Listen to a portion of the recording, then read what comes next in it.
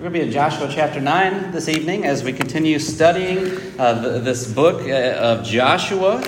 Of course, again, our children are doing this for Lads to Leaders as their theme, the book of Joshua. And so we're kind of going along the book as they are studying it, although I think they're a couple of chapters ahead of us, but hopefully we can catch up to them. But we're going to be, again, in Joshua chapter 9. You know, my kids know this, that one of the things that, I like to do before I fall asleep at night is, I turn on the Andy Griffith Show. I think a lot of you watch that show and enjoy that show. And one of my favorite episodes is entitled Barney's First Car. This was made in 1963, so, obviously it's got some age to it. But in this episode, Barney Fife, he decided to purchase his very first car. And he finds an ad in the paper, and he withdraws all his money in his savings account. I think it was close to $300. And he invites this little old lady to come and show him this 1954 Ford that, she told him that this was her husband's who had just passed away. And so, she brings it to him. They look it over. She tells him that it was driven only at low speeds and it was driven only on Sundays. And, it breaks her heart to have to sell it. Andy, of course, he's there, and he advises Barney to, make sure the mechanic checks it out and takes a peek at it. But, Barney won't have it, and he just feels so much for this lady. He even overpays for the vehicle. Well, of course, what you would expect the next day is they go for a ride, Barney and his girl, and Andy with his girl. The vehicle doesn't work.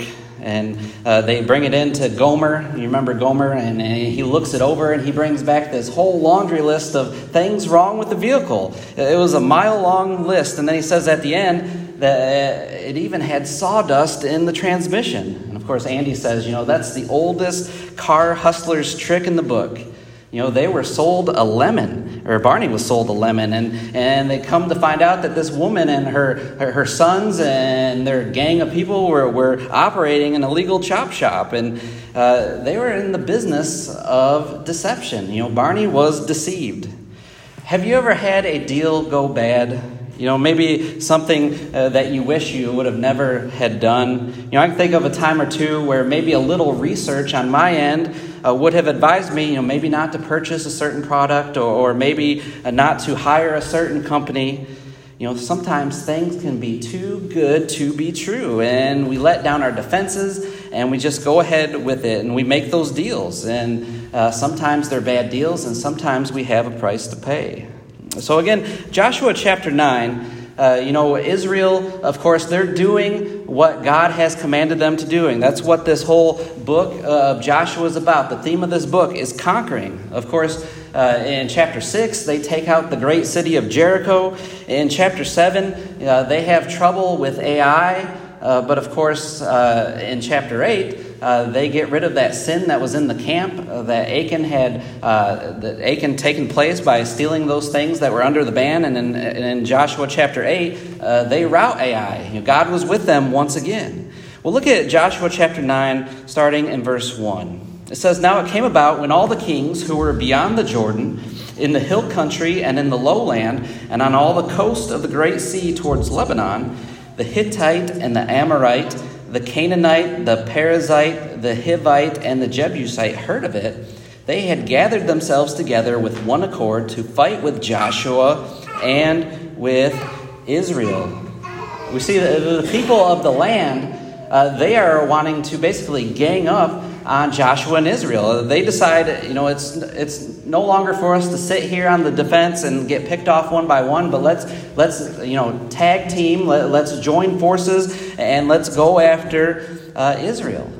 Now, before we move on a little bit further into this account, I want to say one thing of this. There's a lot of times people will bring up, accounts like this in the Old Testament of where, Israel is going into a land and he's going to, utterly destroy the people of that land.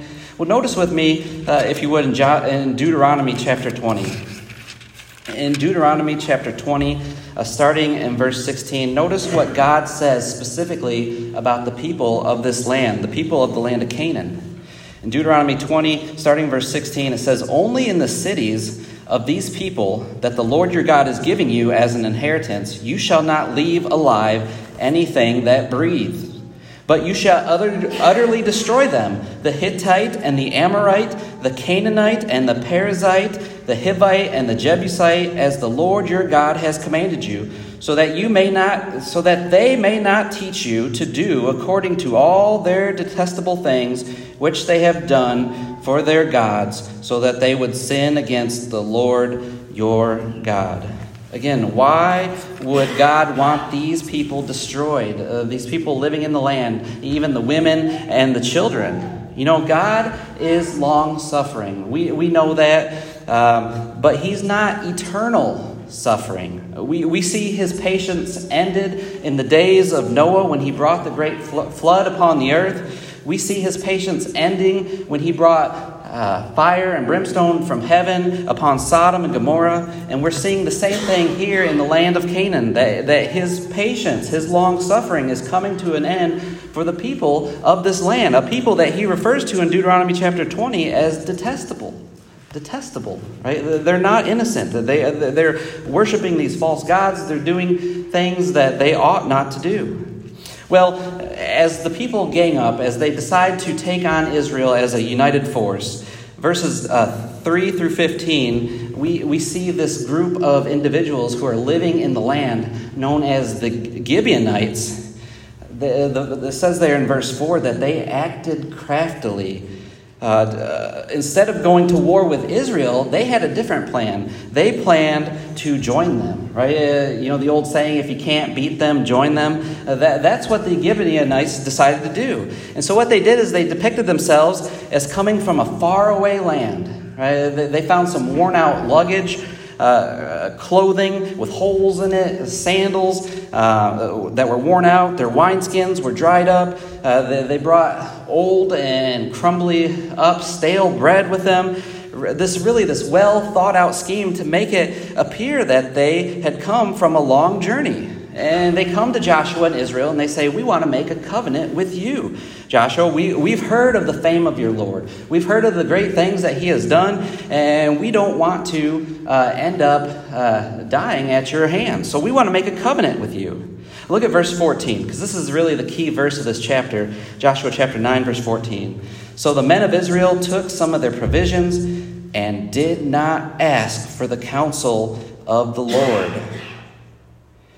Just like when they went up against the AI the first time, we saw that they didn't go to God and ask him what they should do. And that's the same thing is happening here. They don't ask God for any counsel as these Gibeonites come to speak to them, but they go ahead and make a covenant with them. It's interesting because if you back up to verse 7, they were suspicious about this. Look at verse 7. The men of Israel said to the Hivites, perhaps you are living within our land. How then shall we make a covenant with you? They were suspicious of these individuals, but they didn't do a full background check, to make sure that they were who they said they were. And so Joshua made that covenant with them and allowed them to live. Well, verses 16 through 27, we find out that, it only takes about 3 days and word gets back to Israel that they had been had. They had been deceived. And so they go and they march to the cities of the Gibeonites and they investigate if they really did live in the land, and it was that they did. They were living in that land. But because of that, because of the great oath that Joshua and the Israelites made, they couldn't strike them down. And we're told that the Israelite army, they're upset because of this, because their leaders had made this covenant with them, because remember, God told them that they were to utterly destroy all the inhabitants of the land of Canaan. And although they didn't fight Israel, but rather deceived them, let's not think of the Gibeonites as a weak people. Because actually, when you get into chapter 10 of Joshua, verse 2 specifically says that all the men of Gibeon were mighty warriors. As a matter of fact, it also said that the other kings of the land of Canaan feared Israel even more because now the Gibeonites were in subjection to the Israelites. Again, these mighty warriors. But instead of killing them, Israel forced them into manual labor. They made them servants. We're told they're now going to be hewers of wood. They're going to chop up the wood for the Israelite people, and they're going to be drawers of water. They're going to carry the water from the rivers to the Israelite camps. Joshua places this curse among them for their deception. Look at verse 23. It says, "Now therefore you are cursed, and you shall never cease being slaves, both hewers of wood and jars of water for the house of my God."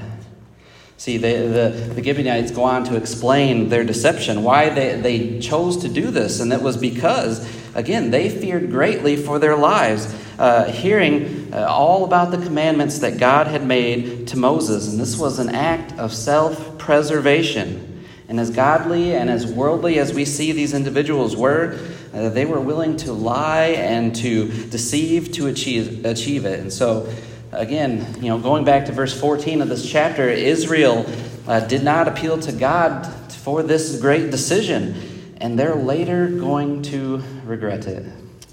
We can learn a lot from the mistakes and from the successes of God's people in the past. Of course, Romans 15 verse 4 tells us, "For whatever was written in earlier times was written for our instruction." Right? These things were written down for us to learn from. And so the Israelites' dealings with the Gibeonites, they're going to remind us of a couple of things. And I'm just going to make a few points here this evening. The first one being that deception is a tool of Satan. Notice again in verse 4, in my translation, it says about the Gibeonites is that they also acted craftily. Well, maybe your translation says cunning. I like the King James Version. It says they did work wilily. They worked wilily. You can think of, what that kind of sounds like. If you ever seen, an old Bugs Bunny cartoon, you got the Roadrunner and Wile E. Coyote. And what was Wile E. Coyote always up to? He was always up to deception. He was, painting those fake walls on caves and trying to get the Roadrunner any possible way. He was always scheming. He was cunning, right? He was wily. And we know that in Scripture that Satan is referred to as the great deceiver, the one who deceives the whole world. In Genesis chapter 3, and we'll be here in a minute, Genesis chapter 3, verse 1, it told us about Satan, that when he appeared as the serpent to Adam and Eve, it said the serpent was more crafty than any beast of the field. Paul wrote in 2 Corinthians chapter 11, verse 3 in particular, he said, reaffirming this thought, he said that as the serpent deceived Eve by his craftiness, right? He is a crafty individual. In 2 Corinthians, in that same chapter, in verses 14 and 15, it talks about how Satan and his servants can disguise themselves as angels of light. Right? That's, the ultimate form, level of deception, because things aren't always as they seem. Think about this. If Satan appeared as, how we see him on television shows depicted or in movies as this, this big red monster with a pitchfork and, horns and that type of thing, no one would want to follow him, right? We would be totally afraid to do that. But that's why, Jesus on the Sermon on the Mount, Matthew chapter 7, verse 15, he told them to beware the false prophets who come to you in sheep's clothing, but inwardly are ravenous wolves. Right? And we've got to be able to discern between the sheep and the wolves, because the wolf is crafty. He is cunning. But, of course, then Jesus goes on in those verses to tell us that we can know them by their fruits. But the Gibeonites, if you read this chapter, and I encourage you to go back and reread it, the Gibeonites, they go all out to appear the opposite of what they were or who they were. This was well thought out. They put great detail and attention, down to the food that they brought being crusty and moldy. And many times we, too, are deceived by our enemy, Satan, the same way. I think about, if we have, a rodent problem in our home, maybe, there's a couple of ways we can go about getting rid of that rodent. We could simply set a cage out and hope that the rodent will somehow walk in and get caught, or we could put a cage out and maybe bait it. Maybe put some peanut butter on the bars so that it'll walk in, it'll draw its attention. We're being a little bit crafty in deceiving it to come in. Well, again, I mentioned Genesis chapter 3. Of course, this is Adam and Eve and the serpent, and we don't have to read far. Again, we don't have to read far into Scripture to find Satan's tactic at work, at hand. Notice in chapter 3, starting in verse 1, Satan says to Eve, "You shall not eat from any tree of the garden." Is that what God said to you? You shall not eat from any tree of the garden? But of course, God never said that. Because if we went back into chapter 2, verses 16 and 17, the Lord God commanded the man, saying, "From any tree of the garden you may eat freely, but from the tree of knowledge of good and evil you shall not eat." He didn't say don't eat from any of the trees, but he said this one specific tree, don't eat from it. He's sowing the seed of doubt in their minds, in Eve's mind.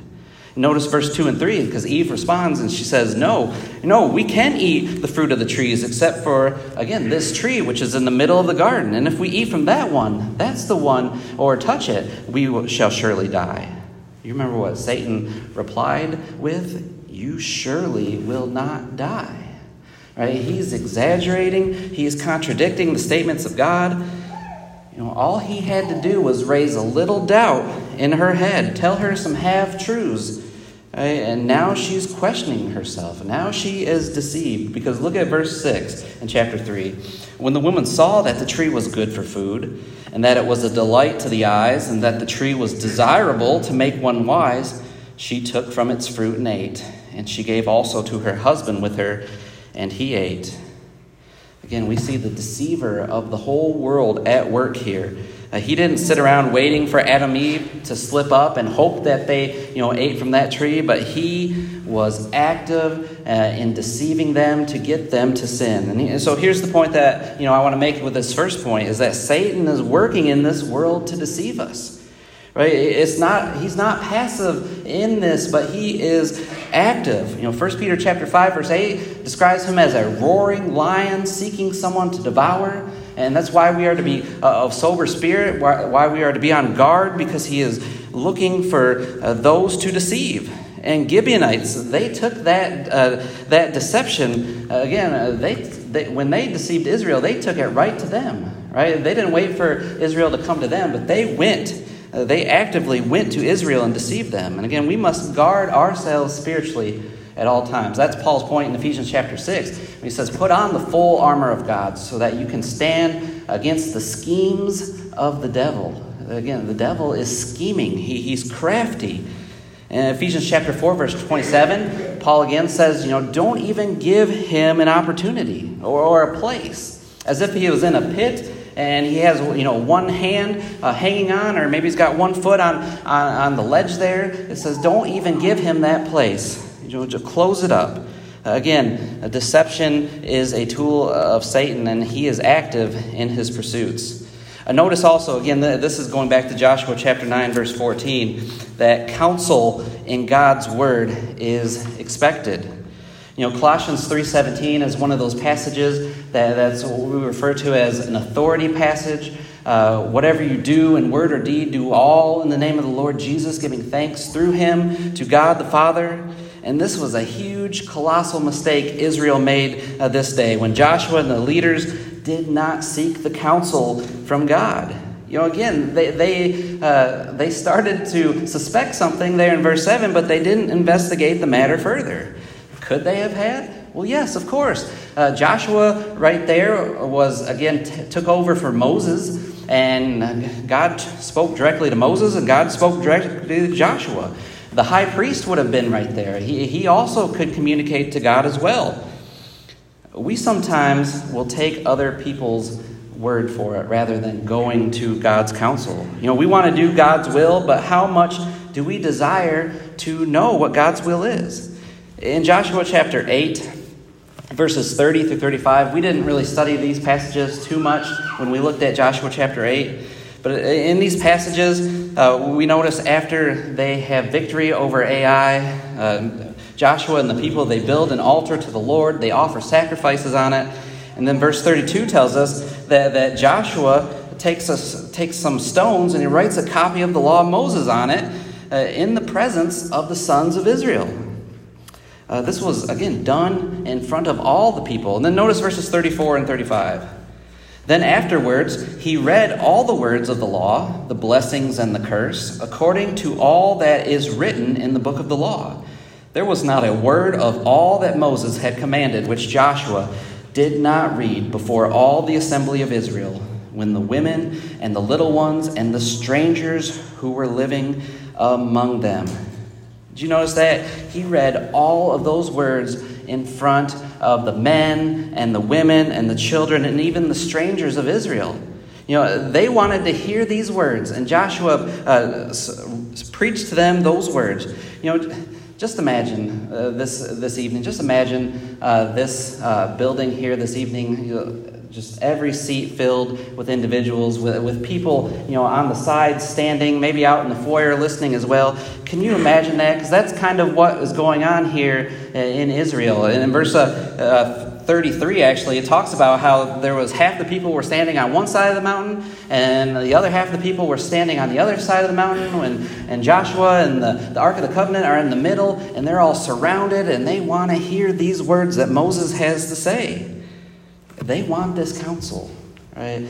Hebrews chapter 11, verse 6, we know the Hebrews writer right there says, without faith it is impossible to please him. For he who comes to God must be a rewarder of those who seek them. Again, without faith it's impossible to please God.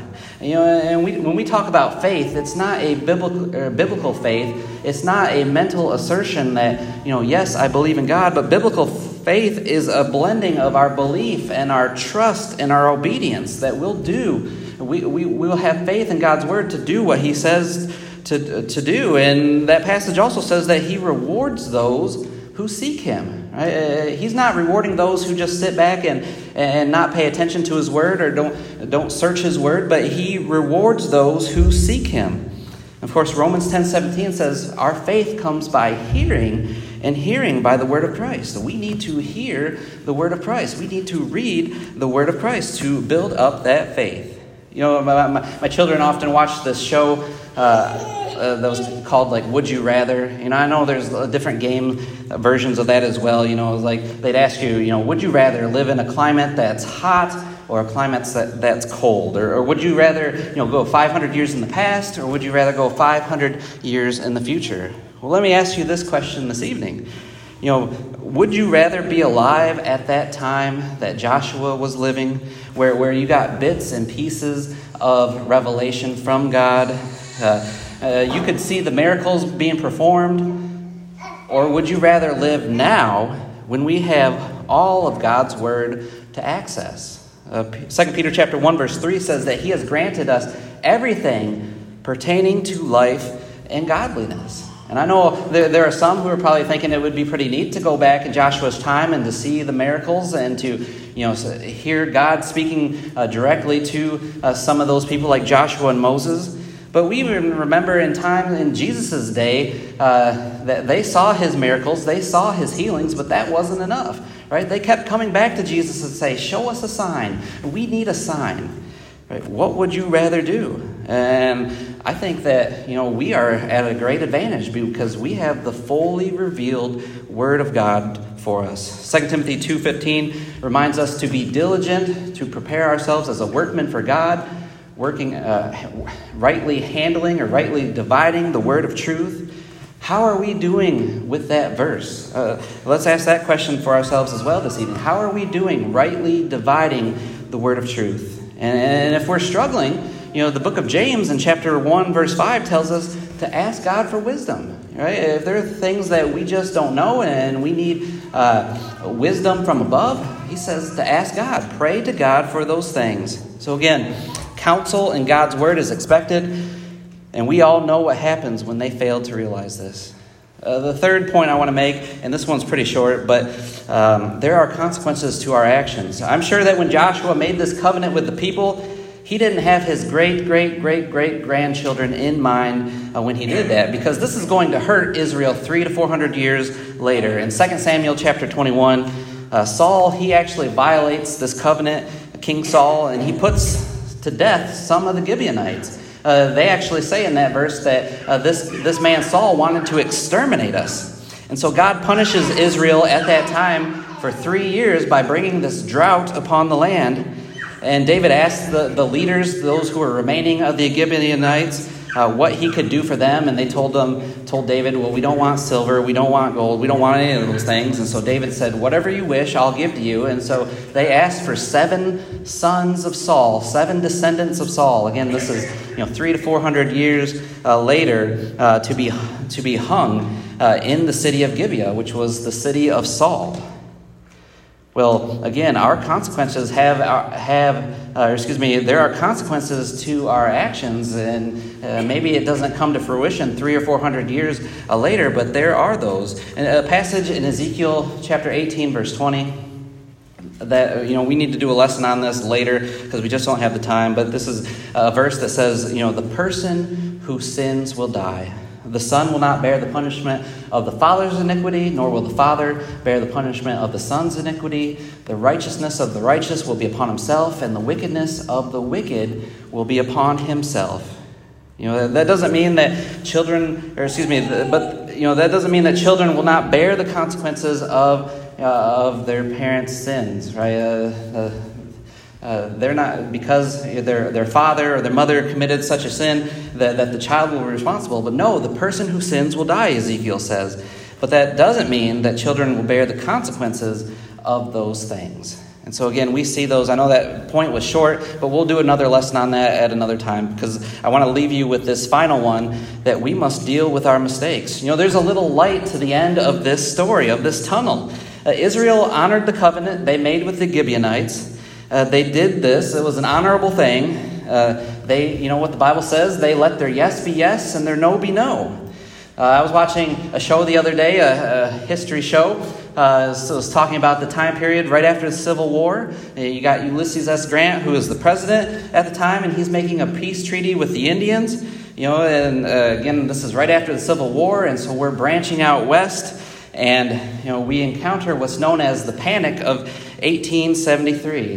This isn't the Great Depression. It's not going to be as bad as the Great Depression, but it's pretty bad nonetheless. And this is a time when, America was promoting railroads, going out west. And the government was paying tons of money for people to build these railroad tracks. And there was over 300 companies at that time. But it found out that there was some scheming going on between some of the people in the government, and so a lot of people panicked because of that, and it led to this panic again of 1873. Well, at the same time, gold was discovered in the Black Hills. This was where President Grant had the Indians living at the time. But there was gold discovered in the Black Hills, and of course, the Americans thought that if we got our hands on that gold, we could get ourselves out of debt. And so they send in General Custer to go in and lead this great expedition into the land. The idea being that if they found the gold, if there's gold there, we'll push the Indians aside and we will use that gold to turn the economy around. Grant went back on his promise. If we know the history of that account, it doesn't end well for either side. He didn't let his yes be yes or his no be no. But Joshua found the best way possible to correct Israel's mistake. And sometimes we need to roll with the punches ourselves. Because look at this. Look at these two verses in chapter 9, verse 23 and verse 27. Notice in verse 23, "Now therefore you are cursed, and you shall never cease being slaves, both hewers of wood and drawers of water for the house of my God." And then verse 27, "But Joshua made them that day hewers of wood and drawers of water for the congregation and for the altar of the Lord to this day in the place which he would choose." They're going to be supplying the tabernacle from this point forward. The psalmist said in Psalm 84, verse 10, "For a day in your courts is better than 1,000 outside. I would rather stand at the threshold of my house of my God than dwell in the tents of wickedness." We can see the Gibeonites, although they are going to be servants of the Israelites from this point forward, they're going to be serving the Lord. They're going to be bringing the wood and the water to the house or to the tabernacle. And we could just think, we don't have any proof of this, but wonder how many of those Gibeonites converted to the God of the Israelites because of that. In the most unusual circumstances, God can do great things. The Gibeonites, again, they remind us that God expects us to keep our promises, and although we are going to make mistakes, can we find the good in them? As Joshua did here with them serving in the house of the Lord. Well, Joshua and the people of Israel made a deal with the enemy, but they didn't allow them to keep doing what God called them to do. The Gibeonites, really, it's a fascinating case study here, and we're reminded of a lot of different lessons that Satan deceives, and he's on the attack. That God's counsel would be sought after constantly. It should be sought after. That decisions, again, have consequences. And then finally, that we can find the positives in our mistakes. Maybe this evening, you may be at a point in your life that you've made some bad deals, made some bad decisions. Why not make tonight, this evening, a time to correct your mistakes? As we offer the invitation, if there's anything that we can do to help you in your walk as a Christian, we would love the opportunity to pray for you, to strengthen you in front of your brothers and sisters, or if you're here this evening and need to put Christ on in baptism, let us know as together we stand and sing this song of invitation.